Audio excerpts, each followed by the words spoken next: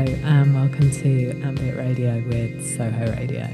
I'm Kirsty Allison, the third editor-in-chief of Ambit, and I'm feeling quite overwhelmed to say that because it's a huge honour to now be steering the publication founded by Dr. Martin Bax that first published me in 2007. Back then I saw Ambit as being the most legit literary publication with its feet firmly in the pool of British psychedelia and beatnik jazz, and it was kind of heralded to my attention with the squiggles of Stedman and the pop hoarding of Palazzi. I saw Ambit as serious and unpretentious, so I'd sent short fiction in anonymously after a career of sorts, DJing and working as a journalist. And at the launch party, it was also the first time I'd read publicly really badly. So yeah, apologies about that. Yet, during that time, Ambit gave me a great sense of family, and I was meeting people who had worked with the greats, and it seemed like a direct line to people I admired, and it allowed me to break into the fortifications of a literary castle, something now that seems a lot easier because we can put our own words out so easily with digital media. But I don't think that's going to make it any less valid being published by Ambit. And part of that is this incredible legacy that it's an honour to continue to serve. So today we're hearing from Kim Addonizio about the gender politics of getting wasted, what it's like to be an author of that, and how it leaves us in the peripheries as women writers. Kim is the judge of this year's annual Ambit poetry competition, and she's the author of 8 poetry collections, 2 novels, 2 short story collections, and 2 books on writing poetry. One's called The Poet's Companion with Dorian Lau, and the other is called Ordinary Genius. So if you want some direction, support someone who's really, really like a great writer, and we'll hear her reading shortly. Kim has also received fellowships from the NEA and the Guggenheim Foundation, the Pushcart Prizes in both poetry and the essay, and her work has been widely translated and anthologized. Her book, Tell Me, was a National Book Award finalist in the great US of A. And her new poetry collection, Now We're Getting Somewhere, is out from W.W. Norton. She lives in Oakland, California, where we're dialing into. And Kim Addonizio came on as poetry judge for this year's annual Ambit competition, recommended by Bryony Bax as someone who would drink a cocktail at 11 a.m. to celebrate a literary festival, so she seemed like someone I may be interested to read. Hi, Kirsty. Hello, nice to meet you. You too. How you doing? I'm great, thank you. Where are you? Are you in San Francisco? I'm in Oakland. Oh, nice. In my closet, aka my studio. Great. Yeah, very nice. I'm just having tea. Very nice. In honor of the UK. And your poem. I have coffee on the go, actually, right now. So, yeah. Cool. I've really enjoyed it. So, anyway, hello. This is the Ambit podcast for Soho Radio. I am really, truly excited to be speaking to Kim Addonizio. Am I saying it right? Kim Addonizio. Izio. Yeah. Oh, it's got the Italian in it. Yeah. Nizio. Nizio. Addonizio. Yeah. Addonizio.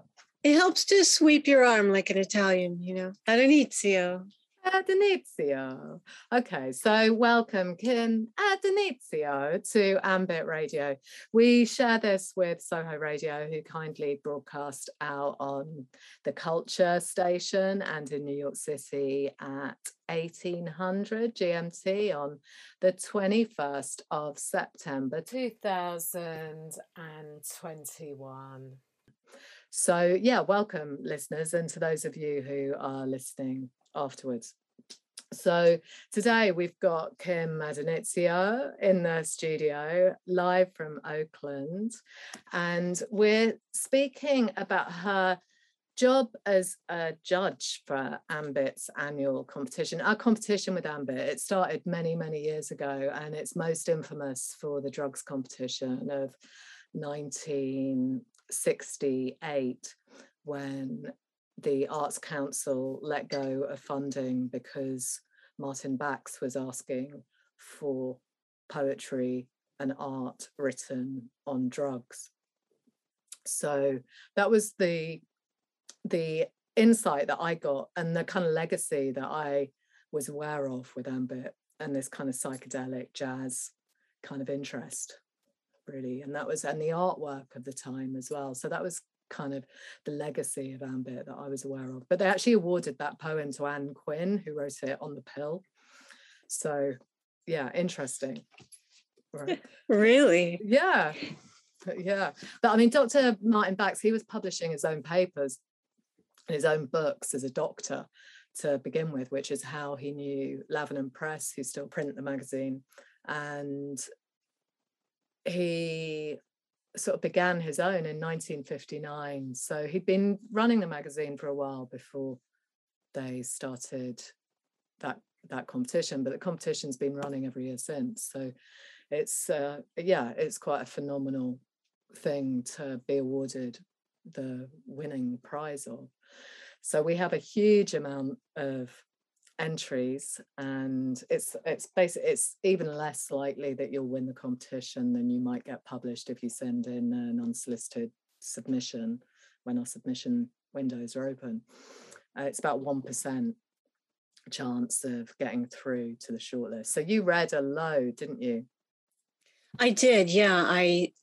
I can't even remember how many, but I spent many days reading the poems for the competition, yeah. And how do you do it? I mean, you must have done this before. How do you trust yourself to make the right choices? Is there anything kind of, do you do a rubric for it, or is it instinctive? Or? Well, I think I'm always looking to say yes, and I'm always looking to say no. So the ones that stand out the most, that are immediately engaging to me, or the ones that are immediately, oh, no way. So I sort of have a yes, no, maybe situation. And anything that is a maybe, basically anything I think maybe has some promise that I want to go back and reread is a maybe. And then it either falls into the no or the yes category. So that's kind of how I divided it up, reading over several days and just, doing an initial read, going back over everything and really beginning to read seriously and say, okay, and sometimes I'll even go back over the no's and say, was I too hasty? Did I make a mistake? Did I miss something? And of course it all, personal taste always comes into it, and different judges are going to be attracted to different things. So, if I'm judging, people get my biases, but I also sort of try to work against them in some ways. I say, okay, am I picking this just because of X that I happen to like? Or am I really picking it on its own merits and what it's trying to do to be a successful piece of writing? And you read blind as well. You didn't know their names. Is that right? Yeah. Didn't even know if it was a man, woman, or them. And how do you find that as a technique? I mean, we're considering that in-house at the moment with how we do select stuff, and whether or not context. I mean, particularly with poetry, is context important for what we're reading? I kind of like to engage with the poem on the page, because the writer can't be there to explain it or justify it or solve any mysteries in it, and I like to just engage with the writing just the way I would. Well, that's not true when I think about, dead writers that I love. Sometimes I know a bit about them as well, and that probably does play into my reading of them. But I want to have an encounter with the poem, with the person who is on the page, who's not always the person in real life, but who, whatever that voice is on the page, that's what I want to hear speaking to me. Yeah. It's a mystical thing, isn't it, with many kind of portrayals of writers, particularly with these. There's quite a few who write with a pseudonym, and whether that does allow you as a performer to kind of create an alternative personality, but it's also dissociative anyway, a lot of writing, I think. So it's absolutely master. I mean, you're brilliant at that. I'd be honest with our listeners, I hadn't really heard of Kim as an initial until you were invited by Bryony Bax, who was editing, and she loves you, and she was like, we should get Kim in to do it. She's lived in America, so I don't know if that was kind of where she became aware of you, but I know she'd seen you perform at the Cheltenham Literary Festival, and I was quite overwhelmed by kind of the brilliancy of what you've written. So I started off reading your poetry, and obviously I've kind of found stuff online, I've listened to you and kind of done all of that, and you came to us as a poet.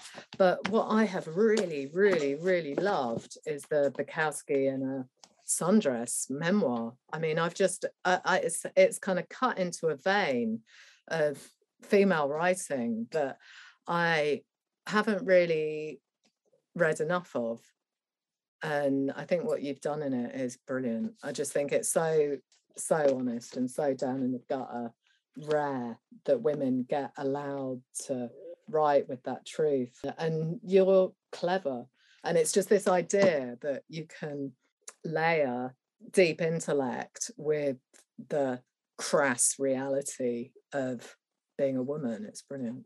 Really, really dig it. Thank you. This is my hit single, Penis Blues, written during the Great Penis Famine. I miss the penis. I feel like a word with no vowels. No one wants to pronounce me. Woke up this morning, looked around for my penis. J'ai été dévastée, le zizi, je ne pouvais pas le trouver. I would like to order a penis, please, with dressing on the side. Also, this soup could use a dash of penis. Señor Platano, ¿dónde estás? Mr. Defile Me, where you at? There's something lacking in the decor, an artfully placed penis. There used to be one right over there, reading the paper, using a drill gun, leaving socks on the floor. Now there's a hole in my heart, penis-sized. Oh, prostate baby, you up and gone. Those old seminal vesicles done rambled on. Corpus cavernosum, A penis has taken flight. Probably gonna fly all night. There's a flock of them headed south. Their cries recede over the distant car dealerships, over the darkened pleather interiors, and the stoned janitor slopping his mop in a bucket of dirty water. Thank you. Well, we're not allowed in a lot of places, which is why we have to do it anyway, or try to.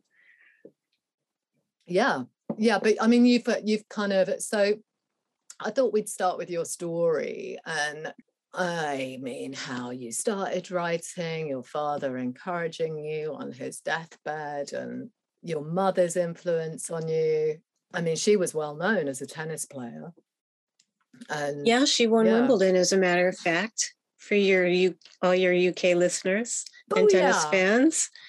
Yeah, she was quite a champion in her day. So that was an example of excellence and competition. And, she didn't really understand what I was up to when I started writing poetry, but, she was always proud of me and became prouder when she saw that it actually mattered to other people, which was something that she didn't understand at all.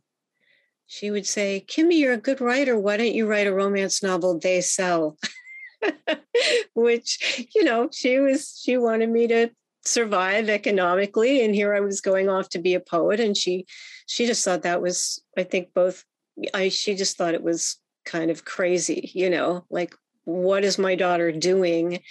And couldn't really fathom it because it wasn't in her world, that world of books and letters and culture in that way. Not that she was uncultured by any means, but her world was sports.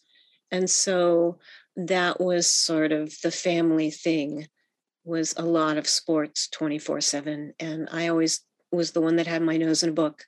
So that was strange to everyone in my family, even though my mother loved to read and loved words and, And did you end up with an element of competition within that, do you think? Well, I don't know. I think I just, I remember somewhere along the line, maybe it was in grad school, which I didn't get to till my 30s, but, I published my first book at 40. And I remember somebody saying, well, only 1% of writers really make any money. And my thought was, oh, I guess I've got to be the 1%. And that was my mindset, was like, oh, well, that's going to be hard, but this is what I want to do with my life. So I guess I'm going to have to figure out a way to make that happen. I don't think I'm near the top 1% of earners in writing, in terms of the really best-selling people, but I have managed to make a living at it and make my life in poetry and in writing, which has been amazing and lucky. But fortunate, and I think you've clearly worked at it and made your own fortune. So, but I mean,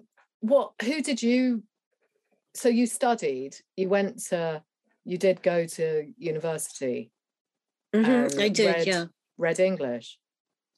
My undergrad was not in English, but then when I got struck by poetry, which was I was about 27, 28, and just finishing up a BA, took me a few times because I dropped out a couple of times.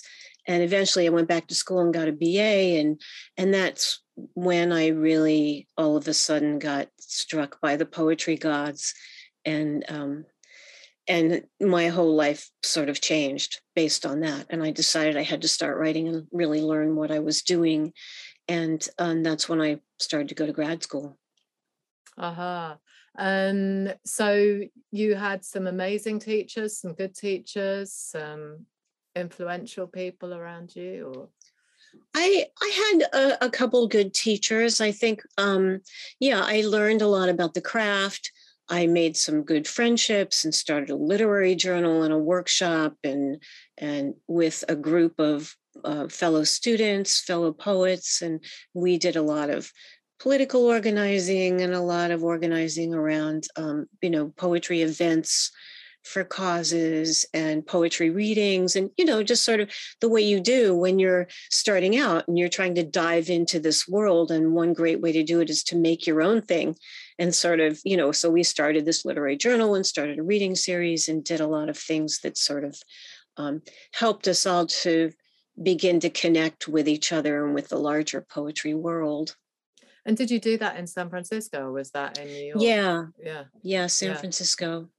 That must have been a lot of fun and quite supported and expected within that culture as well, no?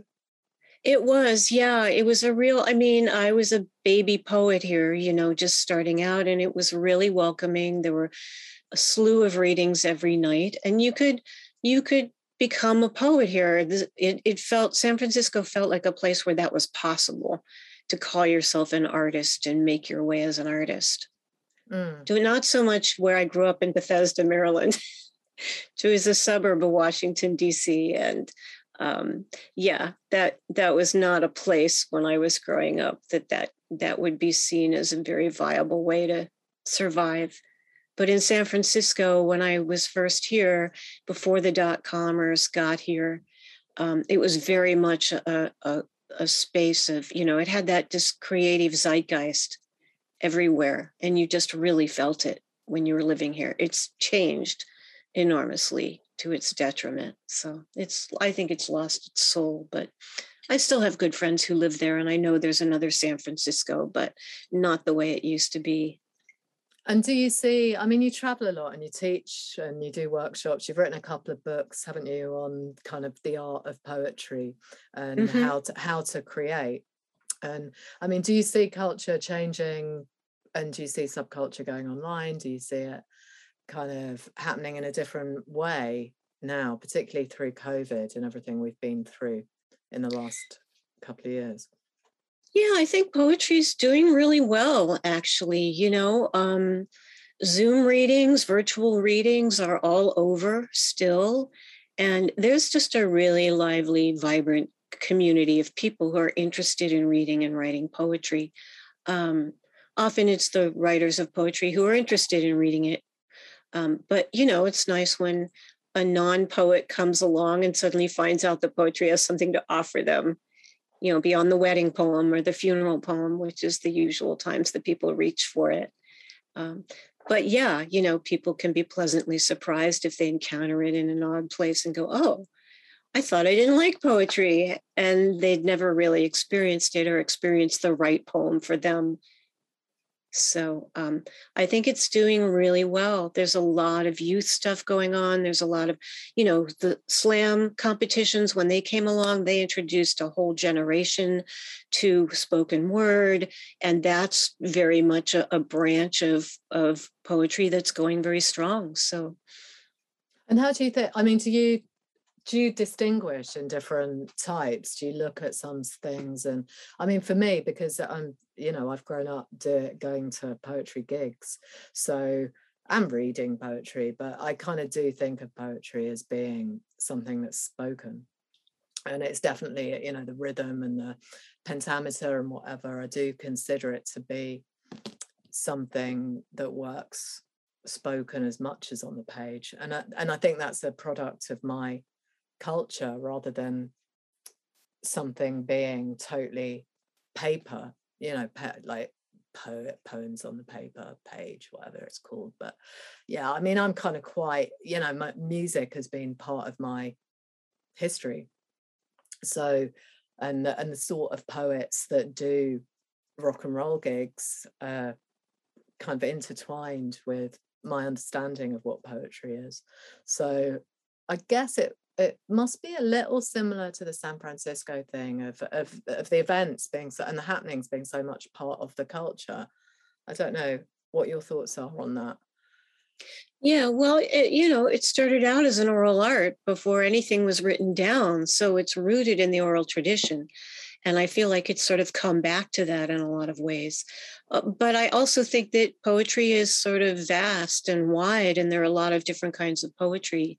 And it's great when you have someone who's a brilliant performer and a brilliant writer, and that comes together. They don't always come together. Sometimes a brilliant writer is not a good performer, and it's much better to just encounter their work on the page, where it's just a very private interaction between you and the writer. And it can be a very quiet poem, and it doesn't belong amplified with music, with a lot of loud music. So there's a whole range, I think, or a whole spectrum of what's possible in poems. And it's not one thing. It's not only spoken word, and it's not only on the page, and it's not only academic writers, and it's not only street poets. And, they're just so language poets. There's so many different kinds of poetry right now. And I think that's great. I just think that means it's a big landscape and you can kind of wander through it. Cowboy poetry, there's it's really big, and people find and gravitate to the things that they respond to.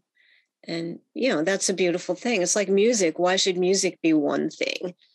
You've got classical aficionados and people that are crazy about opera And then there's, rap and hip hop and country and rock and R&B and, I love the blues. And there are just so many kinds of music. And, you don't have to love it all, but we all tend to find things that really speak to us.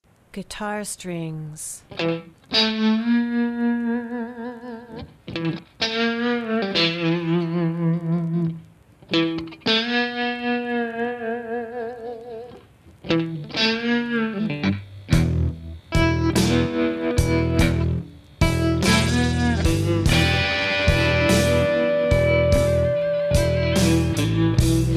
6 stings that bright stain the air. Blue sutras of rain and ruin. When you hold a guitar, you're truant. Let the saints and aunts wait on the stairs while you sing smokestacks and satin.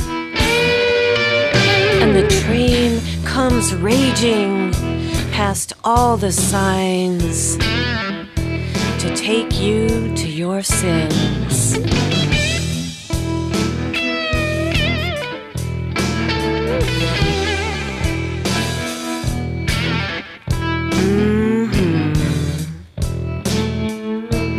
Yeah.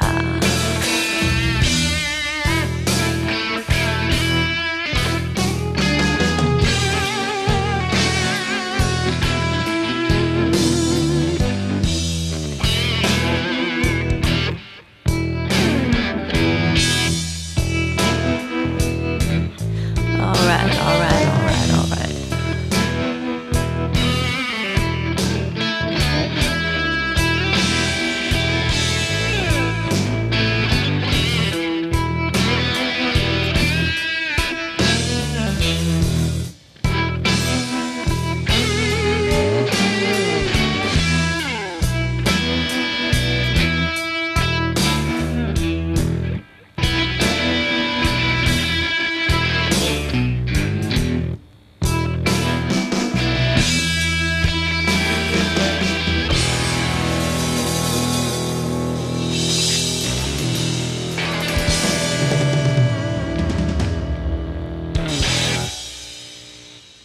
Very well said. Excellent.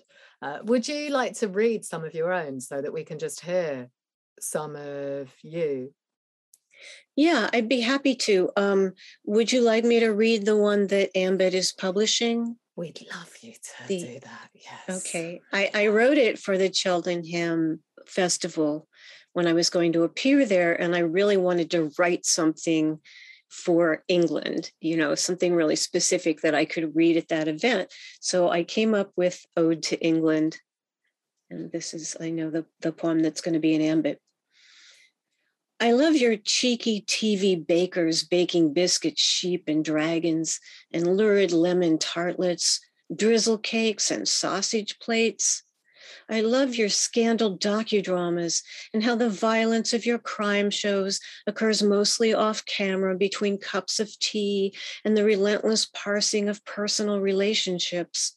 While here in America, the trope of the car chase has been replaced by the trope of exploding heads.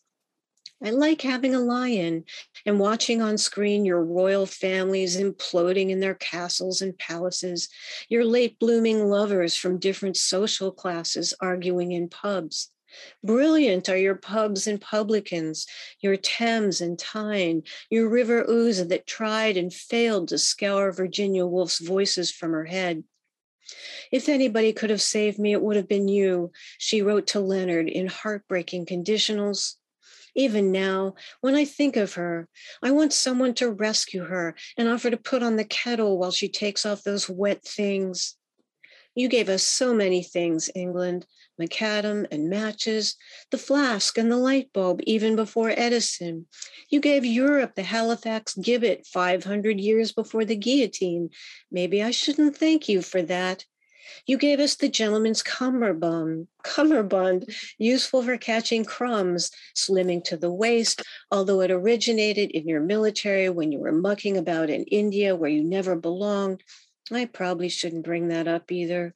But I love the sound of cummerbund, that elegant dactyl. It reminds me of other dactyls. Oh, Benedict, Cumberbatch, half a league, half a league, half a league onward. And there are your soldiers again, doing and dying for someone's blunder. And there are the unmarked graves of the Kikuyu in Kenya. Oh, you're flawed, Britannia.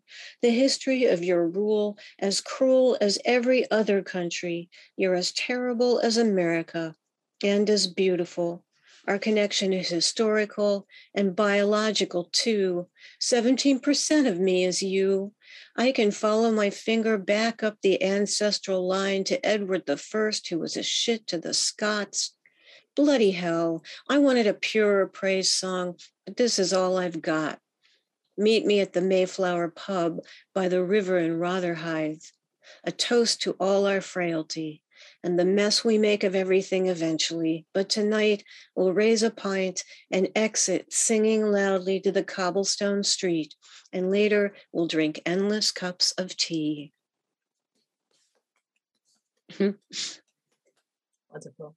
Very good stuff. What I rate about it is just how unpretentious it is and how everyday your language is, but yet you can kind of entwine that into being something that's kind of awe-inspiring. I think it's great. I really like your writing. I'm so glad to have discovered you. So yeah, tell us what you think makes great writing. Well, I think the writing that I'm drawn to, it's kind of changed over the years. I really started out admiring a sort of very plain style and wrote a lot that way. And then I felt really limited by that and started to feel limited by narrative and wanting to get more. And so I got more interested in writers who were playing with language in different ways and doing things that were more lyrical than narrative, so that rather than telling a this happened and this happened next kind of story, were thinking about things and writing pieces that pulled in, like magpies or magnets pulling in filings from all different directions in order to serve some idea or some concept, and using story for that in the moments that it was there. So that's just the way my sort of trajectory went and where I am now. And who knows, that could change at any time. But right now, that's what really interests me are writers who are really sort of wildly metaphorical and just able to include a lot of the world and a lot of different tonalities in one piece. I think that's an aspect that just appeals to me. And surprise, just the delight of being surprised by a turn of phrase means a lot to me. Yeah, I mean, in this collection, and Now We're Getting Somewhere, you definitely do that, and you slam together different words that you might not necessarily expect to follow one another for something like another layer, really, and another visual aspect, or you get a different image from it being non-plain. I find quite a lot of writers in poetry do that. It's quite a sort of surreal way of working, really, where you're sort of slamming two concepts together, really, to create something new. But right. I like your balance with it and the way that you do it, so that it's not something that you overdo. It'll just come in occasionally, and I think that's why I like the way you do it. It's not check me out, I'm a really amazing writer all the time. There's you can read through it. And yeah, I mean, there are writers who are so pyrotechnical, and it's really impressive, but it starts to feel a little too much like, you have to balance it. You have to figure out a way to sort of have those fireworks, but not constantly. keep it at that level. I think that's hard to do, and it can even be tedious sometimes, like here comes another slam dunk metaphor, but you've totally lost the plot of whatever is going on in the poem, and it's, that little local surprise begins to take over the entire poem. Yeah. So there's definitely a balance there. Yeah, and I think you're really, really great at doing that. I think you say it well in your judge's report too, which we'll publish in this next edition that we're putting together now, that will be out at the end of October, early November, when we'll do a wonderful awards ceremony with massive checks to people. Great. King-size checks. So yeah, we'll do those in London and hopefully in other places that aren't London too, and kind of get some parties going up and down the country, and countries. So yeah, I'm looking forward to doing that, and kind of getting more people reading, and just open it all out a bit, really. That's kind of what I'm excited to do here. Do you edit anything now? I just teach workshops, basically, and that includes, sometimes a lot of editing. I mean, in a workshop we're offering ideas, and we're also offering edits, like, oh, here's how you could tighten this line, and here's how I might rewrite your line to show you some ways to tighten it, so there's definitely editing going on when we're workshopping poems, because we're really focused on the craft and talking about what's working and what's not, and what's the overall poem doing or trying to do. And, so that's really where it goes. But I used to do one-on-one consultations, and I stopped doing those in favor of, I'm actually just doing Zoom teaching now. Which I pivoted to at the beginning of COVID. And it's been great. I love it, because I get to work with people all over the world. And we just, it's almost now like being around a table or in my living room. Not as good, but the closest thing to it, because you can still see people and have conversations about the work, which is really great. And you don't have to commute. Yeah. Yeah, and no commute. You roll out of bed in your pajamas and turn on your computer. Yeah. And so a lot of your stuff is really low down and dirty. I mean, it just feels like the My Dreams Out in the Street, which is a kind of love story of homelessness, really. Is that your own experience? No, it's a novel. Yeah, but I mean, you write so well about the filth, you really do. You're so good at it. Yeah, you're brilliant. That's it. And that's what I like about it. Well, yeah, My Dreams Out in the Street, I wrote a book of poems first called Jimmy and Rita. It is a narrative. It's sort of a novel in verse. That was my second book, was Jimmy and Rita. And I was obsessed with those characters, and sort of like each page is a poem or prose poem that's almost like a mini chapter. And when I finished that, I found I wasn't finished with the characters, and I had to write a novel to actually try to get them to a better place. So I took those characters and basically imported them and their story into writing a novel. Yeah. And again, it's like you're a magpie, you're pulling from everywhere. So there are some of my experiences in that novel. There are stories people told me, and things I learned from friends, and things I made up in my head. So it's like any novel, it's a work of imagination, and there may be some truths in there, but you're never going to know what they are, or which things might be true and which might not be. I've never been homeless, but I did have a homeless guy who had read my book somewhere email me and say, we've been passing this around, and we want to know, he and his friends, we want to know, because we feel like you really got it right, and we want to know whether you were homeless. And I was so flattered by that, because I haven't been, but I did do some volunteer work at a shelter, and I had some encounters, let's say, with street life and street people. And I had a friend who was a criminal investigator who used to tell me stories all the time. That's what the book is dedicated to. And so he told me a lot of stories, so I was just really gratified that I had gotten that piece of it right. And that people who had been in that life felt like there was something authentic in what I was doing. That means everything to a writer. Yeah, entirely. Yeah. You were first published when you were 40. Mm-hmm. My first book of poems. Yeah. Yeah. I mean, that's quite late, isn't it? Why do you think, how did it take that long to do it? I mean, it's the same for me, right? But I don't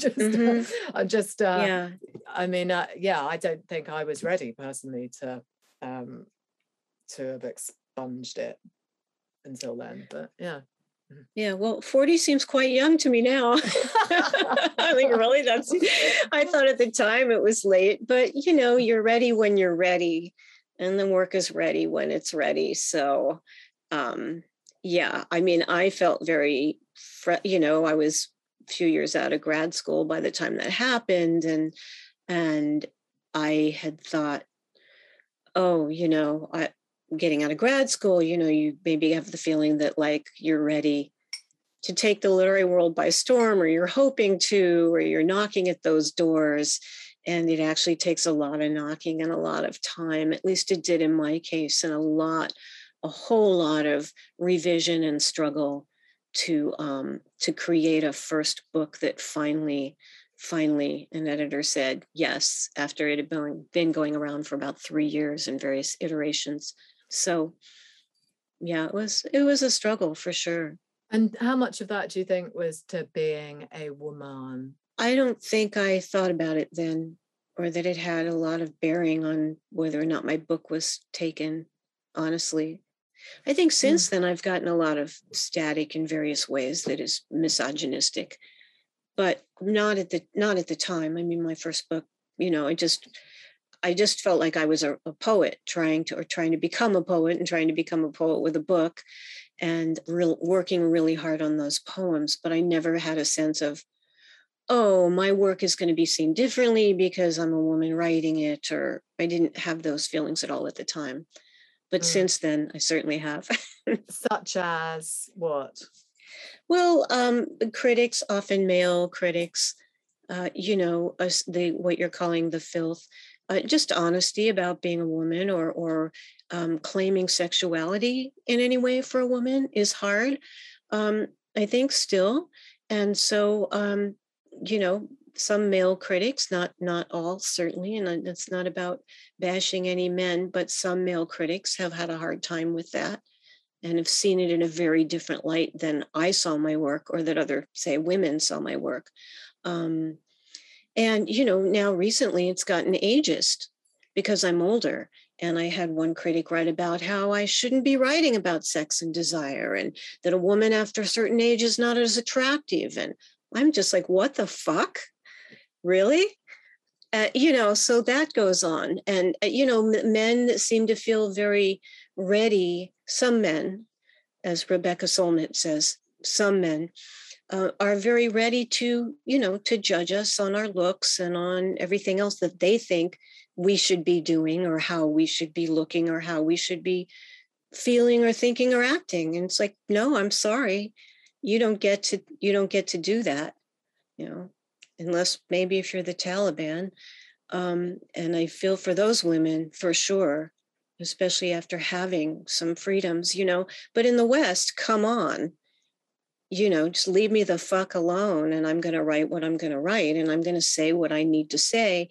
And I'm really gratified again, when young women write me, because a lot of young women write me and say, oh, I didn't know I could say that, or you've given me courage to write my story. And again, that's just the most amazing thing. I mean, that's why you write, is to say something to someone and have someone else say, yes, I needed to hear that. So that's been great. And it's definitely been and this book, now we're getting somewhere. The latest one is very much a book for, I think, especially for girls and young women who are struggling with all the things that we struggle with, including self-esteem issues and body issues and self-destructive behavior. And I have been there. So, I'm trying to write about that as well. that's what I engaged with, was that honesty, really, of what you call claiming your sexuality. I think you do that really, really well. There aren't that many female writers that I can think of that do that. Maybe I'm ill-read and just bombarded with a lot of men writing, but I've not found a huge number of women that I've really sort of thought, oh wow, that's really refreshing to read. So yeah, I found it super useful. Refreshing, really. So I mean, really, to get my novel published, it's just taken so long, and I think it's because it's really brutal.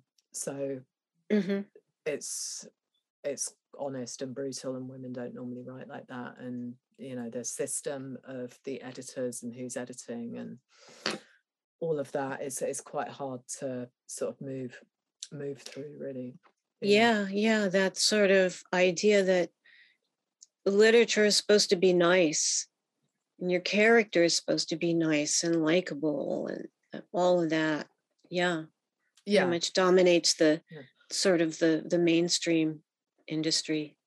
Yeah, entirely. So how do you fare? I mean, you've been published by, this is Simon & Schuster with your Penguin. Norton have done your recent poetry book. But I mean, you've managed to kind of transcend all of that pretty well. You've done really great. I mean, do you feel you have to justify yourself harder as a woman to sort of earn your place through what you're writing? I think you do. I think you really have to just put yourself out there. And, I'm not someone who's a big commercial success. I don't get huge royalty checks or, so I'm not in that level of writers that, I always laugh because every year, for some reason, the Garrison Keillor, the Writer's Almanac program on the radio, they just seem to love my ass. And they, they always, on my birthday, always announce that it's my birthday and read a poem of mine, which if you've never had a poem read by Garrison Keillor, it's a very strange experience. He has such an odd voice. And they mention me in the same breath with, today is the birthday of Kim Adenizio and J.K. Rowling, as if, oh yes, my sister J.K. Rowling, who, has sold a bazillion copies. And, I'm in a different world, but to me, it's a very valuable world. And, I think a lot of committing to being a poet is you probably have a very different definition of success, or being a really literary writer. You have a different definition of success than mainstream, although there are some wonderful mainstream literary writers, I love Dennis Johnson. I love George Saunders. There's a bunch of writers I could name that are both literary and highly successful at that level, but it rarely happens for a poet. And usually when it happens for a poet, there's something else going on as well that makes poetry for a moment be something that people are interested in reading. And then it flares up and then it goes back down to where it belongs, I think, is sort of this underground river. Poetry is always the new rock and roll, isn't it? And then it kind of fades out again. So, yeah. So, I mean, the thing about commercial writers, I mean, in music culture, it's only what you label as being underground that is underground, but that just doesn't seem to quite transcend over into what makes commercial success, really. And I struggle for sure with trying to comprehend that, really, of just, but it's like democracy, you end up just with a middle ground, I guess, and the peripheries just get knocked to the side. But I mean, I don't think what you're writing is peripheral. I mean, that's the whole, that to me would be, if Bukowski can sell however much. Yeah, that's true. He's still going strong. Yeah. So yeah, that's it. I get wound up by that, really. So Do you drink hard to stay in the room? Do I? No. No. I mean, in the past, I certainly, downed a few glasses. Yeah. And I still do from time to time, but not, no, and definitely not. I'm not trying to join any boys club. I'm not interested, Here we're going to hear from some amazing commended poets that Kim found from the many, many submissions she's been kind enough to read. Hello, my name is Elizabeth Morosky. I am one of the commended poets for the annual Ambit Competition 2021. This poem is called Too Small. Too small. The old god steps down from his niche, ties his knapsack to a stick, and slowly walks away. No birds circle his head. The woman at her window looks down at him. He tries to change her mind with cartwheels in the dust, to say things owl-wise and prescient. She doesn't fall for this. The light she is made of sows a star, brilliant as he is violent, to the sky. Now it's on her sleeve. Now it's a heart breaking apart in quantum leaps. Snowing light in waves to wrestle with like Jacob. Hello, my name's Mark McGuinness. I'm one of the commended poets for the annual Ambit Competition 2021. This is Chrysalis. The hard part isn't spinning my own shroud to cover me from head to toes, then waiting for my dozen eyes to cloud, my segments to collapse like dominoes. Yet neither is it fetid dissolution, my liquidized flesh, my petrifying shell, or the agonizing, slow reconstitution from serpent into angel via gel. The hard part isn't being born again inside a wrapper like a folded kite, unfolding and assembling struts and stems, or hoisting the whole contraption into flight. The hardest part is where it all begins, relinquishing legs for fantasies of wings. Hello, my name is Elizabeth Sennett-Clough and I'm one of the commended poets in the annual Ambit International Competition 2021. Hanging with Rexy. As a teen, Rexy taught me to walk on black ice in white stilettos, 1.5 miles home from the Chequers. Keep your back straight and relaxed, 0.5 calorie a step. Rexy said the clink of my heels sounded like a caviar spoon against glass. She had an ear for Ovchinnikov and an eye for America in neon. All that steel, all those angles, 19-year-old Kate Moss on Broadway, posing like a god. Those nights Rexy held me until I was warm. "You've got to commit," she whispered. I clipped in to the pedals on the bike Rexy lent me and cycled against the wind. On the days when I couldn't get out of bed, Rexy pressed hot stones into the hollows beneath my shoulders and ribcage. She traced my lips with her finger and told me I was a la mode. By dusk, a handful of Rexy's plastic-coated pills jeweled the depths of my stomach. How they softened like beautiful girls locked in a basement. Hello, my name is Mary Mulholland. I'm one of the commended poets for the annual Ambit Competition 2021. This is my poem, Growing a Face. When I was young, I'd watch old people and count how long they'd pause before they'd answer my questions. Their skin fell in folds as they spoke, eyes watery, marked in red pen. I'd wonder how they grew so bent, like a yoga stretch to the ground. Why they sat so much, had they lost the will to run? Why they had windows that never opened, what they still enjoyed.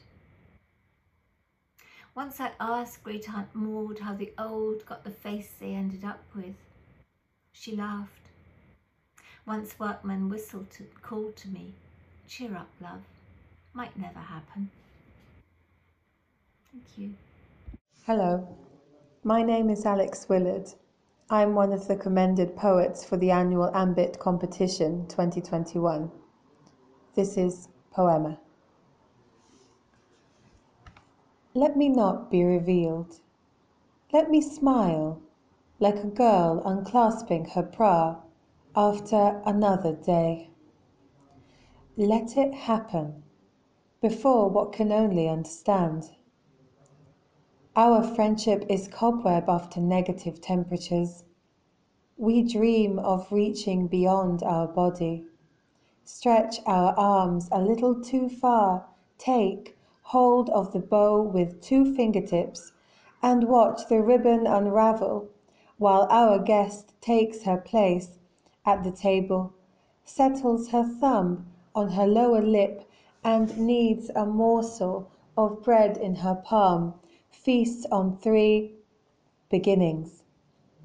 She becomes the words thank and hope, set in her ways, without the sentimental eye who leaves to see the cornflower growing by the window in the break on the wall, needing to go on and say free and liberty in one short breath. We want to be revealed. We want to see the production of change, feel the pleasure of stretching a hand towards sunlight, of holding steady this, being alive and its reliance on our becoming something else. Hi, my name is Stephanie Powell, and I'm one of the commended poets in the annual Ambit competition 2021, and this is my poem, Girlhood. Girlhood. A blushing longing to be touched down a list of body parts, pink dipped nipple, budding against a palm of high school boys by the station car park under street lights in the blue dusk, kisses arrowed to the back of the throat. Walking home, the promise of full-bodied teenage sex hung across the houses and no through roads.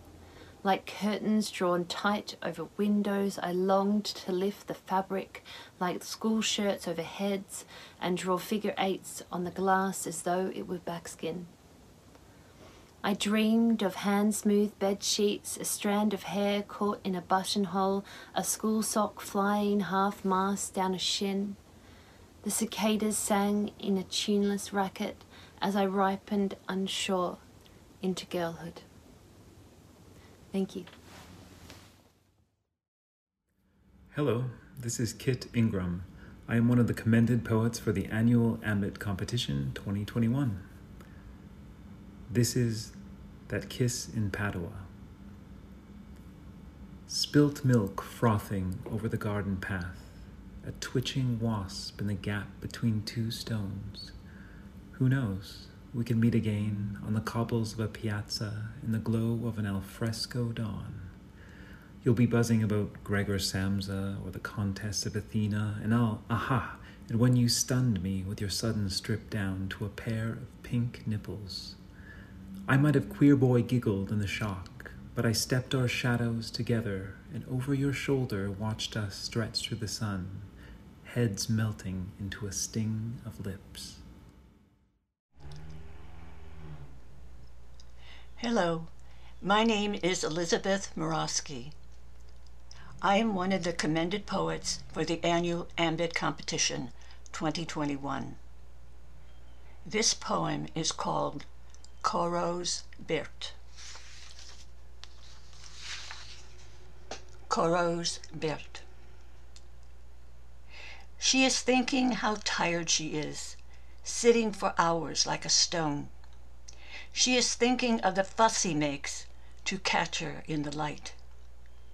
She is thinking of his hands arranging her hands, the fall of her veil. She is thinking, when will his dripping brushes be done with her? She is thinking how long it's been since she last ate. She is thinking she would like to keep this lovely dress from Italy. She is thinking what a lonely thing it is to be alone with him. She is thinking how her lips conspire to be his Mona Lisa. She is thinking he should keep the painting always in his house.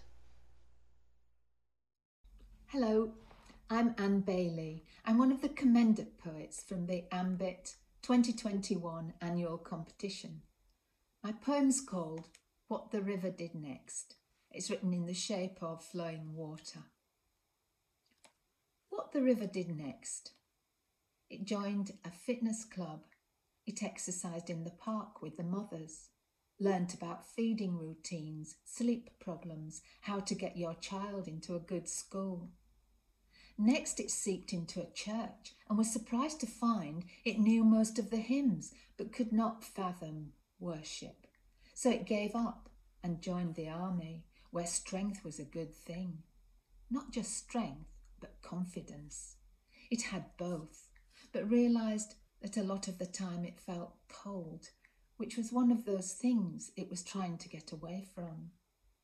It ended up in the museum, which seemed to be a place of lasting significance.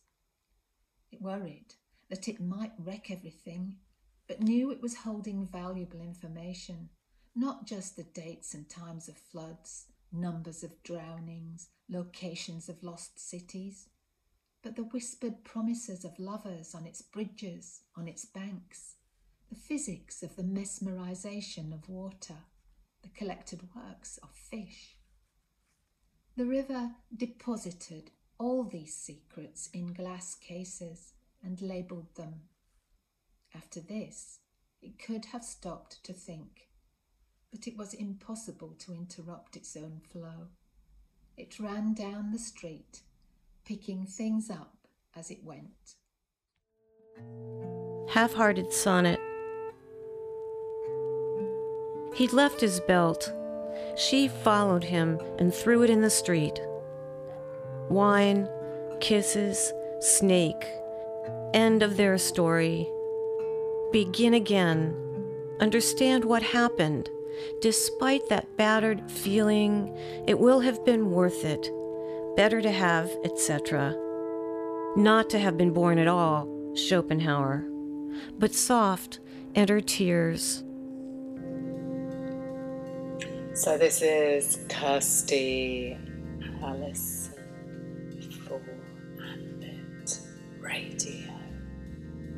You're listening to us live on Soho Radio and maybe back on your favourite podcast delivery system sometime.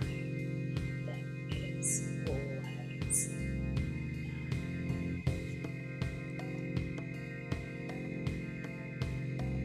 And to be frank, I'm now horrified that the world had not allowed me to know Kim Addonizio sooner, as I've ended up adding her to a very small shelf of contemporary female authors I admire who write about the filth of being a woman with a sailor's aplomb and a pen of silk, subtle, not boisterous in any form, with all the shades a sun could throw. I'm particularly in love with her memoir, Bukowski in a sundress, and it was named after the cuss that was thrown at her by a male judge who failed to allow her to win a competition. And with publishing, it's always hard finding writers I want to read, and that's what this whole journey over the coming issues of Ambit will do its best to rectify. I want to read and publish the best work we can, and this will only work with quality submissions, so please don't hesitate to sign up to updates, where we'll find you with our amazing email system to let us know when the submission windows are open. We don't charge very much. We operate as a charity, so we do try to keep it free for those who can afford nothing and affordable to those who can maybe support us a little bit more. But the good thing about Ambit is the processes for finding excellent voices that go on to be laureates, Nobels and household names are all well in place, and I'm building up a team of people I trust to help me with this process. So in next month's podcast, we'll hear from the winning poets and from the winning artists and the short story winners, judged by Michael Salou. He's going to have his work published in the next pop edition of Ambit too, so that's going to be great. He works a lot with sort of data and identity and kind of fractal type, contemporary, glitchy kind of writing and art crossing over. So you can hear him speaking a few podcasts back. But all the winners for the annual Ambit competition get prize money, and we pay our judges, so it effectively funds itself. But the first time in Ambit history, we're dedicating a special edition to the winners of the poetry and publishing all the commended work as well alongside the winners. We won't bother with runners-up anymore, because I'd like you to let us know what you like and what you don't. It's ridiculously competitive to make the grade. Only 1% make it through to the finishing line, and today we'll listen to some of the commended poets reading their work, littered with some music from Kim and some more spoken word music. And yes, we will be having a party in London around November the 1st, and perhaps forward to the reaches of this island land. Okay, and then just these sound beds on this show are created by Gilda Ray, who I have a band with, and our first recordings have just dropped on Dash Bassland in Berlin, and we play the Blang Records Night at the Hope and Anchor on October the 6th and the Powerhouse in Camden on October the 7th, and maybe we'll throw in a bit of that later in the show. But another date for those in London is October the 2nd, when we'll be doing a merch table at the Trunk Records Fair at the Mild May Social Club in Stoke Newington, where Jarvis is DJing in the evening, and there'll be a pop quiz hosted by the journalist Craig McLean. And Johnny Trunk is celebrating 25 years in service to the rare grooves of soundtrack, and he's a man of discernible taste, and we'll be offering rare, signed and exclusive work by Stanley Donwood, who's perhaps best known for his work with Radiohead. He created a work called Salaryman in praise of J.G. Ballard, our one-time fiction editor, for a special price. And we'll also include a subscription. These are only £20 for digital or $30 for full quarterlies a year plus postage. If you can't wait till then, order a subscription now via ambitmagazine.co.uk, and we'll throw in an increasingly rare copy of 243, the edition, which was guest edited by Leah Saudi of the Fat White Family, bringing in some of my personal favourite artists and writers working in and around the UK and Ireland today. Right, come to the pages, come through to the pages which have held everyone from Ivor Cutler to Linton Crazy Johnson. This is Ambit Radio with Soho Radio. Beats denied form, and you read free verse, but meters all over your work. Do you, kind of, how do you feel about kind of form and measuring and keeping the meter? Is it something that you kind of break down as you're doing it? Do you think about it when you're doing it? Do you kind of write with a structure? Do you just let it go? Well, I love form, or I love certain forms anyway. I love the 14-liner, the sonnety thing. And I've taught a number of sonnet workshops over the years. I've just had a long and abiding love for the sonnet, and in all its sort of forms, from the very traditional to the much more exploded kinds of sonnets that contemporary writers are writing.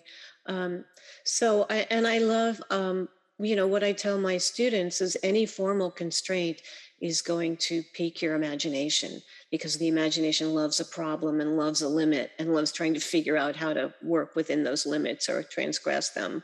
So I love formal constraints of all kinds, whether that's a list poem where I'm tied to an anaphora and a repeated word, or whether it's a sonnet and I'm just trying to do something in 14 lines, or whether I'm trying to do a mono-rhyme poem. There are a couple mono-rhyme poems in Now We're Getting Somewhere that were really fun to write. Tell me what mono-rhyme is. I don't know. It's, every word at the end of the line rhymes. Oh, right. Okay. Yeah. So it's just one rhyme for 14 lines or for however many lines.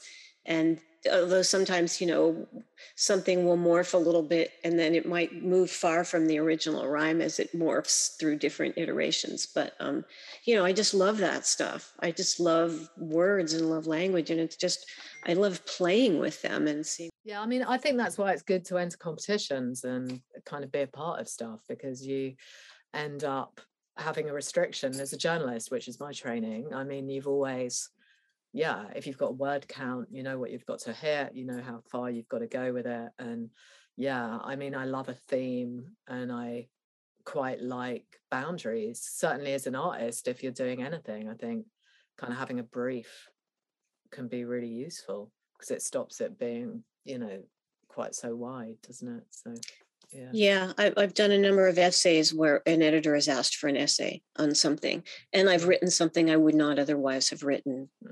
And I've had a deadline, and it always amazes me that journalists can continually work to deadlines, because sometimes I can't guarantee, somebody will say, well, can we get a poem on X from you for this issue? Like, well, I don't really write about particular topics necessarily, but I'll give it a crack, but I can't guarantee, I can't tell you I'm going to give you something because I don't know if it's going to turn out, that's the thing. So, and if it doesn't turn out, I have to say, I'm sorry, not going to happen.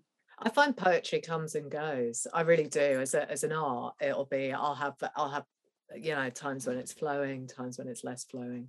And I mean, that thing of working on poetry, it's, that's a whole other level of editing poetry and kind of taking it to that degree. But I mean, for me, poetry's always been about exploring language and allowing my fiction to get better, really. So to kind of experiment with language to make the fiction more interesting and read. Yeah, it's great training for a fiction writer. Yeah. To study poetry. Yeah, I mean, it messes things up, doesn't it? So how have you found the form? So in front of it, we have memoir, poetry and story here. So do you want to talk a little bit about how you find they interlink? I don't know how they interlink exactly, really. It's that if I'm working on poems, I'll pretty much just feed my head with poems and avoid most other reading, because if I start reading essays, that might trigger me and I might start to write an essay, but I really want to write some poems. I've been in the mode for a while where I just want to write poems, and eventually I want to get back to writing some more essays. I've got a small handful. After I wrote Bukowski and his Sundress, I have written a handful more over the years. I really eventually want to do another book of essays, but I am first sort of want to get to a place with some new poems before I can really let the poetry go and go back to essays. And then when I do, I'll probably stop reading poetry and just read essays and really try to get that in my head and get myself triggered by something, that's whether that's subject matter or style. And will you do more novels, do you think? Do you feel like you're doing that? No. I never want to write another novel. The two I've published were so much work, and I wrote a third that just, was stillborn. And I can't bear to write another novel unless something really smacks me upside the head and says, you need to do this, and I become obsessed. But I've written probably 4 and published 2, and now I just want to write poems mostly, and probably another book of essays. And occasionally I get out a story, but that they've been very few and far between. A couple short stories in the past few years. So yeah, I really just feel like poetry is my heart and where I want to be. And you listen to that heart as well. You're not trying to push it. I mean, I guess that's a poet's heart as well, isn't it? Really, of working on that form. So yeah. Did you used to hang out at City Lights looking for answers? I love City Lights. No, not really. I mean, when I first was in San Francisco, there was a lot of activity around City Lights and Kerouac Alley, and Specs was across the street, bar across the street, and Vesuvio's was across the alley. And, and I remember a lot of time spent in North Beach, either at the bookstore or at the bars or at readings in various places, so it's a place that's very dear to my heart. Yeah. It's just that kind of how we find our ways into things, and how sort of with Ambit, for example, it's where a lot of people are published for the first time. So it's kind of how we find these things and what they symbolize and what they kind of represent and how they help us, really, I think. So yeah, absolutely. Yeah. So what I really liked about your novel as well, about this one, My Dreams Out in the Street, was that it's quite brave in the form. I mean, you took like 50 pages to write the first chapter, and you're kind of giving faith in the reader to stick with you through that. And I kind of enjoyed that, because you don't get that it's usually so grabby, like we were saying about kind of how people sort of use tricks to pull you through a story. But I think you give quite a lot of respect to your reader. And do you edit hard? How do you do it? Well, that book took about 10 years to write, with a lot of picking it up, putting it down. At one point, I'd shown it to a former professor of mine, a fiction writer, and I don't think he meant to be as discouraging as I experienced. But after his comments, I put it away for probably 3 years and thought, well. And it was actually the first novel that I really seriously tried to write. I wrote some piece of crap when my daughter was a baby, just because I think I had to write obsessively to feel like I still existed beyond taking care of this new infant, and that was just awful. But My Dreams was the book that I really had a lot of investment in, and just felt very overwhelmed and crushed by the prospect of writing a novel, and then got some feedback that didn't help much. And then I think I had it in a drawer for about 3 years. And then another writer I knew wanted me to look at his novel. And I said, well, okay, I've got this thing in a drawer. I'll read yours if you read mine, just to sort of tell me what you think. And he wrote back something very simple, but just said, I think there's real promise here. And one comment my professor had made, my former professor, this novelist said, I can't even remember what he said, but whatever he said just gave me sort of enough courage to go on. And I began working on it again. And that wasn't the first time I put it away. I mean, that was the first time, and it wasn't the last time I put it away, let's say that. So I still struggled a lot and rewrote a lot and gave up a lot over those 10 years. And finally, I wrote this other novel, Little Beauties, that ended up being published as my first novel. And I wrote that very quickly. It wasn't easy, but I wrote it rather quickly, and it was taken. And it's lighter, it's more of a comedy. And once that was taken, I had the courage to go back yet again to my dreams out in the street and kind of work on it again, and then gave it to my agent. And he gave me some feedback, and I worked on it again. And then we gave it to the editor, and she gave me some feedback, and I worked on it for another God knows how long. So it went through a lot of editing and rewriting before it finally came out. And, so it's a book that I'm proud of. I'm really proud of that book because I struggled so hard to get it written and to get it as right as I could make it, get it into the world for whoever might see it. So. Yeah, it's great. And so how do you find that impacts you in the feedback that you give to people from your experience? Are you encouraging as a tutor? Do you whip people down? Kind of how do you manage other people's emotions?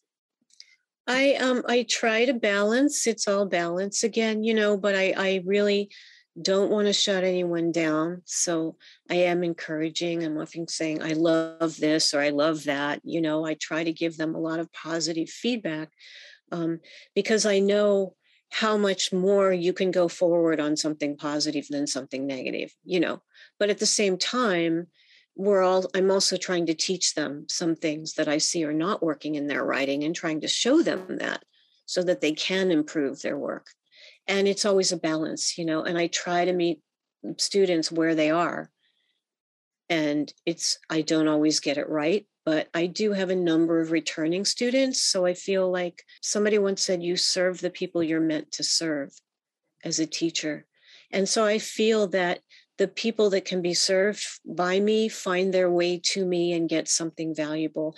And if they don't, my workshop's usually 5 weeks. They take a workshop and then they go, oh, okay. And then they go elsewhere and they find a different teacher who offers them more of whatever they need.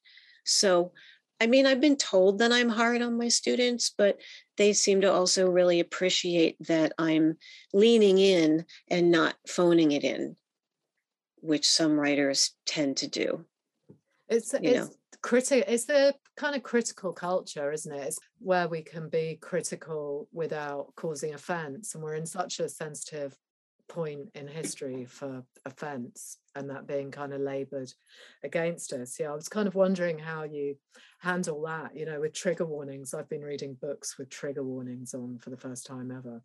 And I just kind of don't know how to handle that really, because literature to me is something that is a trigger warning in itself, and you're choosing to go in. So just the sensitivity of other people, it's like it's so phenomenal. And of course that kind of lead with kindness, but I find it quite tough to I'm critical because I've got quite high standards. So but it's just like kind of how you communicate that. It's a very thorny subject. It's really hard to navigate in terms of what there's it's just even so hard to say anything about it. I've had these discussions with a number of people and sort of tried to navigate my own way through it. And I think that kindness is one of the things about it, kindness and listening. And yet at the same time, there is a part of me that says, that resists that and says, well, this is what I'm going to write. And if it offends you, I've listened, I've thought about your position, and then I'm either, I'm going to make my decision based on my own sense of that after that.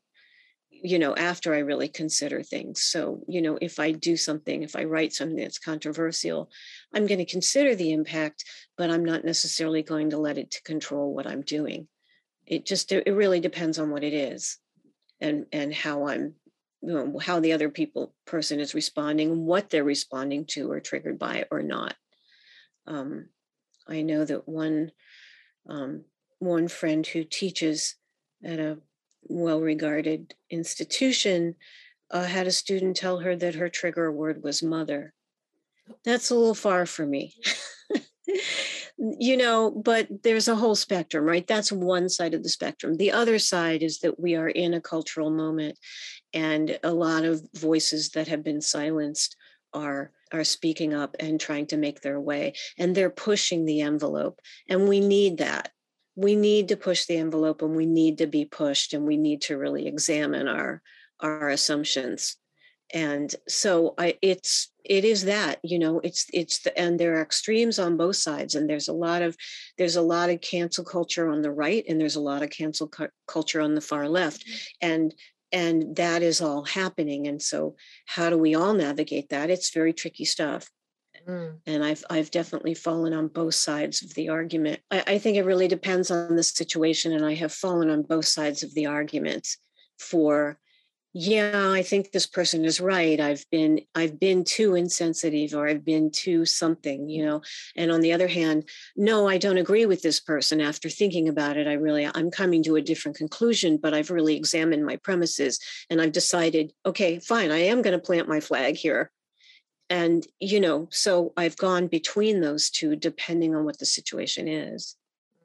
Yeah, it's just kind of like the whole representation of anything in literature has just got, it all gets contextualized within the current dynamic rather than necessarily kind of how it may have happened originally, I think. So it's kind of, we need to always understand context, I think, is the most important thing. And there needs to be sort of an understanding of what that context is, why things are said and how they're articulated, really. This pop edition is going to be great. It's going to change the format a little bit, and the design is really great. So yeah, it's fun, really, to give people the opportunity to get published, I guess. So yeah. Yeah, when is this issue coming out? End of October, beginning of November. Yeah, and we'll get you some copies of it. Yeah. What advice do you give to writers? Usually it's just to keep going. It's easy to give up the first time you hit a wall, or the first time you realize that what you're trying to do is harder than you thought it might be. And that's, a lot of people give up at that stage. And it's the people who really keep going who get anywhere. Tenacity, I think, as a writer, yeah. And what are you reading at the moment that you're enjoying? Mostly I've just been dipping into a lot of different poems. And then I have been slowly reading one nonfiction book, which is Martha Gellhorn's The Face of War, which is really beautifully written. She was married to Hemingway, which is probably how most people know her name, journalist. But she was everywhere. I mean, she just, she was at the Battle of the Bulge. She was one of the ships that went in at Normandy, the first hospital ship. She went aboard. She was just everywhere that things were happening, terrible things were happening. And she writes about them beautifully. And so that's just what I've been reading that's not going to trigger me to write something else. There's not going to be something I have to worry about taking me away right now from poetry. Are you working on a book then at the moment, a new book of poetry? Have you commissioned to do that? Yeah. There aren't really commissions. It's just, you write, and then eventually if I have a book or close to a book, then I'll start thinking about sending it to my agent. But I'm just working on poems. I haven't reached the point where I'm quite working on a new book, but I just came up with a title, which I'm not going to share because I'm very superstitious about titles, but I just had an idea for a title, and usually that comes really late in the process. But yeah, I guess on some level I'm writing another book. I just don't want to admit it to myself yet. Put that pressure on myself. Mm-hmm. And how do you write? Do you do it? Do you sit at your desk? Do you just do it when you're living your daily life? Do you put a lot of hours in? Do you recommend people put hours into writing? Or it changes a lot. It changes. I haven't been writing much, and I'm really desperate to get back to some writing days, and I just haven't had them.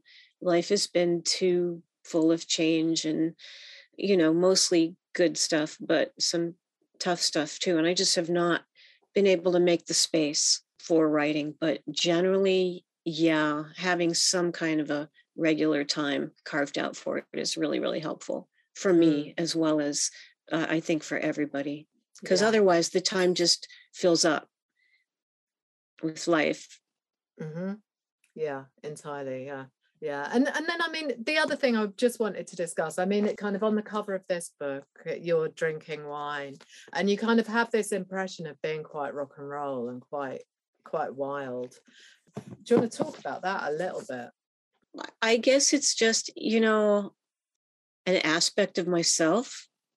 And I'm often surprised that people think it's something edgy or brave, and I don't really see it that way. So it's hard for me to really get what people are thinking, I mean, I see that they're thinking that, and sometimes I'll play with that persona just to go, yeah, so you want to call me the drinking poet, then I'll put myself on the cover drinking.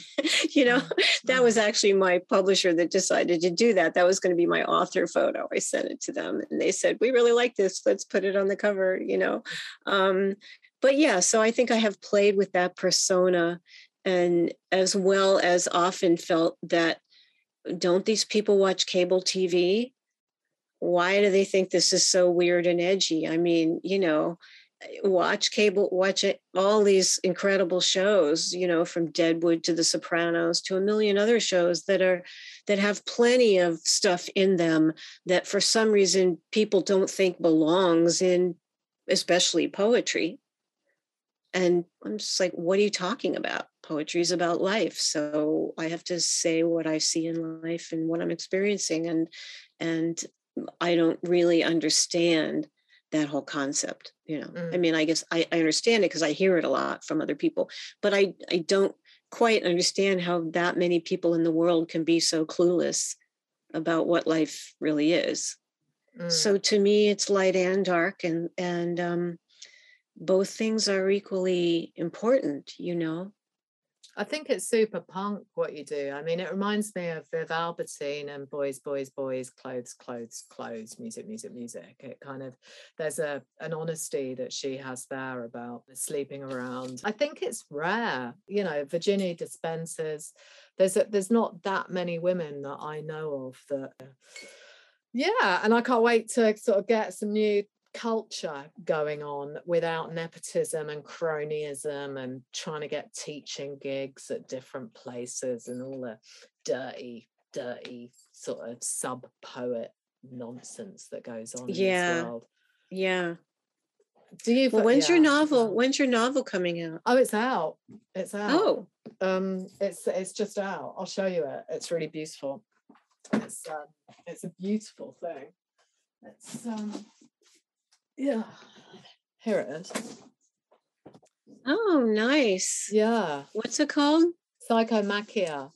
Psychomachia. Yeah, it's from a poem, a 5th century poem. Really? Yeah, about the War of Vice and Virtue. And I found it in the British Library as a manuscript. And I did my own really bad translation. I'm a specialist in really non-scholarly translations of using, of using dictionaries and instinct to sort of create something. It doesn't matter if it's not correct for me, really, but I'll use an official translation as well and sort of balance it all out. But so there's it's called The War of the Soul. It's so beautiful, and I mean all the language in it, luxuria, flower shod and swaying from the wine cup every fragrance. It's so beautiful. It is. It's stunning, and it's just all it's like this mad poem just about all the different idolatry and chastity and all these fights going on and kind of getting at each other. It's beautiful. It's really great. Wow. And yeah, it's just the perfect metaphor for the novel that's set in the music industry and the fashion industry in the 90s. So yeah, it's a perfect way of, because it's a feminist sort of story within that world. So yeah, fabulous. Well, congratulations. Yeah, and that's your first novel? Yeah. I mean, it's taken me forever to get it right. And to get it published and find a publisher who's brave enough to take that risk, really. Yeah. But yeah, I didn't want to go half measures on it. So yeah, I'm glad it's taken so long. Yeah, and I'm proud of it. So yeah. And it is that thing of just having people you know and people you don't sort of get in touch and get touched by it, and yeah, absolutely. makes you believe in it. Yeah, right. Beautiful. Yeah, and give people. My first fiction was published in Ambit, so I know the old editors from when it started, and it just gave me a place where I felt like I belonged and kind of was looked after, and it was quite family. So I just want to extend that out to new writers really wherever possible. So yeah, great. All right, and I'll play some on the show. So yeah, all right, have a great haircut. Awesome. Yeah. And, great to talk to you. Yeah, you too. I really cannot tell you how great it is to find a woman writing as perfectly as I found you do. So yeah. Thank you. That's lovely to hear. I mean it. It's praise not often given. So yeah. All right. All right. Beautiful. Okay. All right. All right, Kirsty. Well, I look forward to hearing the podcast and seeing some of the stuff. So right. Great. All right. Thank you, Kim Adonisio. Thank you. All right. Bye. All right. Ciao. Right, so thanks deeply to Kim Adonisio for guesting with us today and also judging the competition for Ambit. So before we run out of time, I just wanted to say that I saw a preview of a film that's screening in London on September the 29th about Oliver Sacks, and I'd really recommend you try and see it. You might think it's all been done before, and he'll definitely prove that to you as he moves alone to Topanga Canyon, gets into drugs.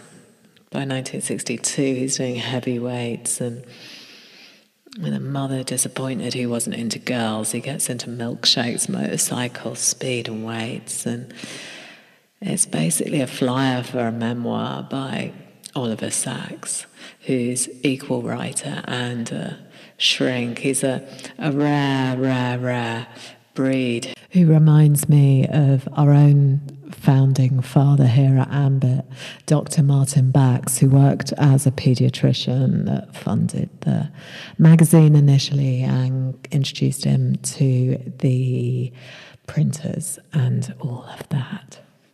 Sacks did so much amazing research in trialing L-Dopa, dopamine, into people who'd been in this old pandemic of being in a sleep state, but he got a kind of form of graphomania of just writing, and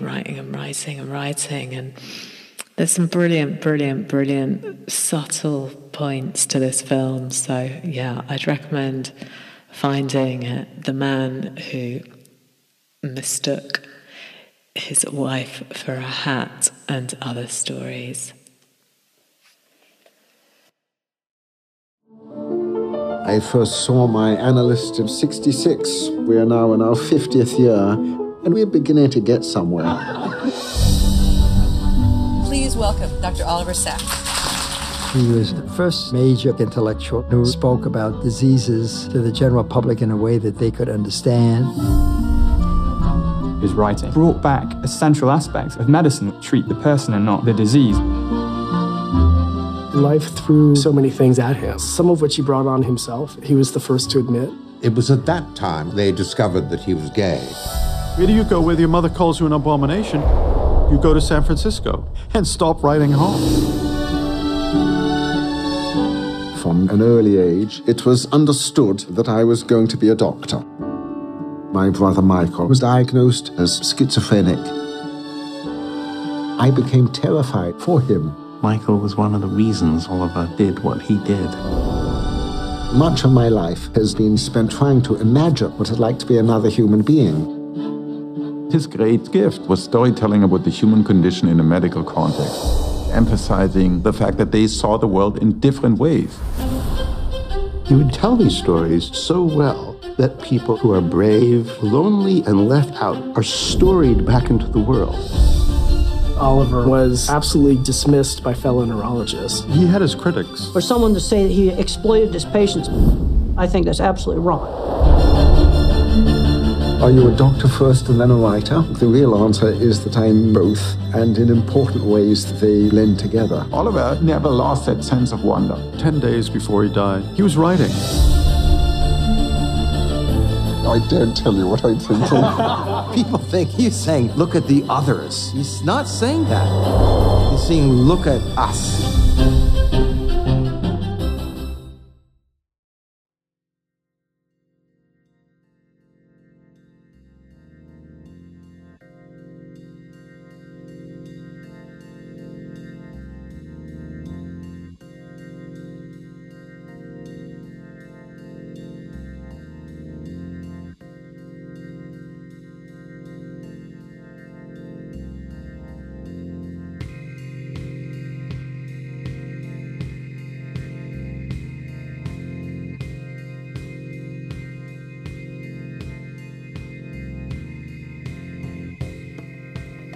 Right, thank you a million for tuning in to listen to this Ambit show on Soho Radio. I'm Kirsty Allison, and you are listening to the album from Dash Wasteland, which is called Berlin Volume 1 and 2, and it's a double edition vinyl. The first track we'll hear is History's Children, featuring Rob Doyle with music by St. Leonard. The second is Vagrant Lovers, which is my band Doors of Then. It features the wonderful Anton Newcomb remixing Tim Burgess. And then Wild Wild Wedding is a song written by Martin Goodacre.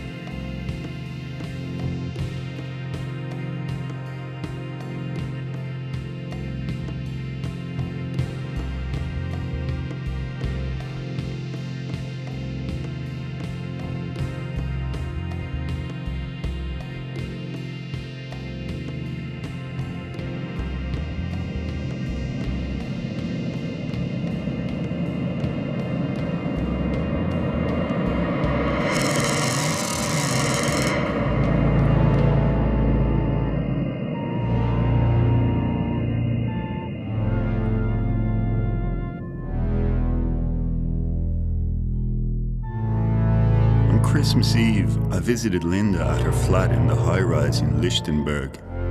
She cooked pumpkin soup while I reclined in the hammock that bisected the living room at an angle, rolling one Skinners for Linda to smoke in the narrow kitchen while she told me stories about her travels and love affairs. To me, Linda embodied all that was vital and underground in Berlin. When I thought of Berlin, I thought of it as the city where Linda lived. But now she was thinking about moving away.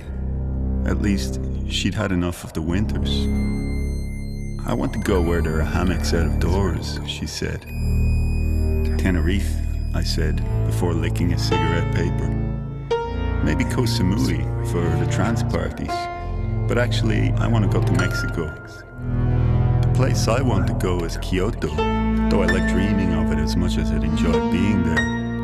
They have temples, cherry blossoms, poems about the moon.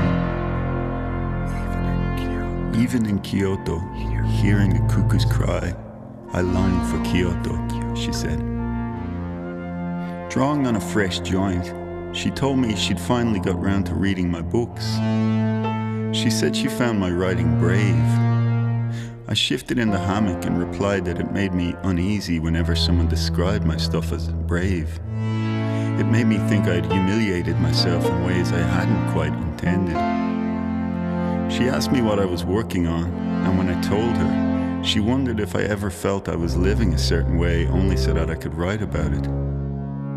If Linda's phone hadn't rung just then, I might have told her that the time when I could have understood such a question had passed, that I had long since solved the problem of authenticity, of making existence adhere to itself.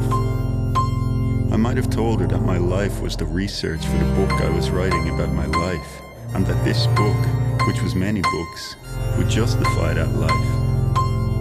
Linda might then have smiled sadly and concluded that writing was a symptom of the sickness for which it was also the cure. Instead, she told me a story in which she decided to have a child with a man in India before realizing, at a point when it might well have been too late, that this was imperfectly wise. The story surprised me in that I had always viewed Linda's commitment to childlessness as an inviolable element of her nature. This had intrigued me when we first met in South America. Moreover, I could relate. The difference was that, whereas Linda was concerned with political issues and worried about the direction society was taking, these days I appraised myself to be not only childless, but childish. That is, I lived like a child, concerned exclusively with novelty and selfish delight, relating even to geopolitics and the prospect of planetary catastrophe as modes of entertainment. Sometimes I judged myself brutally for this, but even the self-reproach seemed a kind of decadence, an exquisite late capitalist masochism. More often, I gave myself over to pleasure with ease of conscience, enjoying the spectral glow of what felt, on so many nights, like the twilight of a jaded civilization. I seemed to myself nakedly symptomatic of a general decline. When an epoch started tolerating the likes of me, you knew the game was up. It was nice to live like a child, though. Better than it was to live as a man. Being a man was a grim slog of duty and sacrifice and repressed desire. Men had built European civilization, driven its expansionist phase, and now it fell to us, history's children, to squander it.